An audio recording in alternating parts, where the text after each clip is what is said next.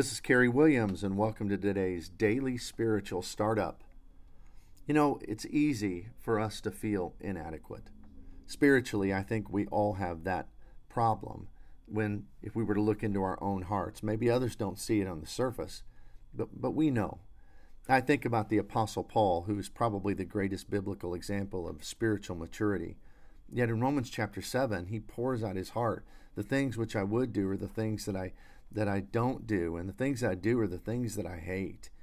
And he talks about that even he, as an apostle, still struggles with sin. And there's a part of him that he wants to overcome, but he just feels so inadequate to do so. And that's why he says, "Who will deliver me from this body of death?" And praise God that even though the translators, they put that chapter break between chapter 7 and chapter 8 of Romans, Paul didn't have that originally.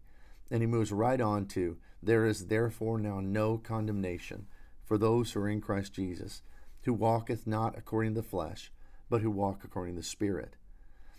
Feeling inadequate is part of being a spiritual person. In fact, part of the nature of growing in our faith is, even though most of us, I hope, can say that we're more mature than we were in the past, last year or 10 years ago, or when we became a Christian, whenever it may be, we still, the more you grow in your faith, the more inadequate sometimes we feel, because we have suddenly a higher standard that we're trying to achieve.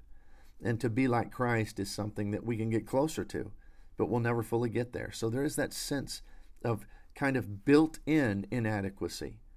Well, several years ago when I was writing my poems, and I included this in my little poetry book, Reflections on What Matters, Poetry from a Preacher's Soul, I wrote a little poem called What It Takes, and I'd like to share it with you to start off your day this morning. So many heavy responsibilities we men all have today. It's so easy to question and doubt ourselves if we will ever find our way. We have goals and tasks in our lives which seem so very grand, yet when alone with only ourselves, we barely feel the strength to stand. We have daughters to rear into ladies. We have sons to teach to be men. It is us who direct them to the future and steer them away from where we've been. We have wives to love like princesses. Their hero they long for us to be. They look to us for strength, direction, and hope. But in the mirror, that's not always what we see.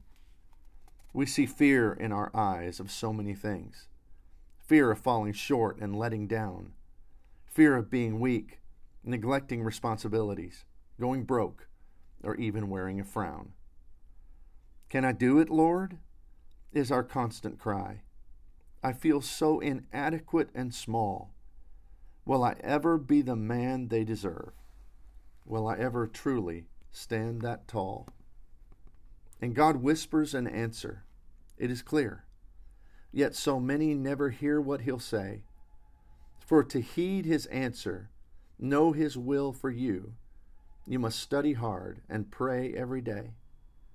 For God says, "You, my sons, my precious sons, I have made all the world for your sakes, and I have put in you and my word all that you need. Yes, my son, you have what it takes."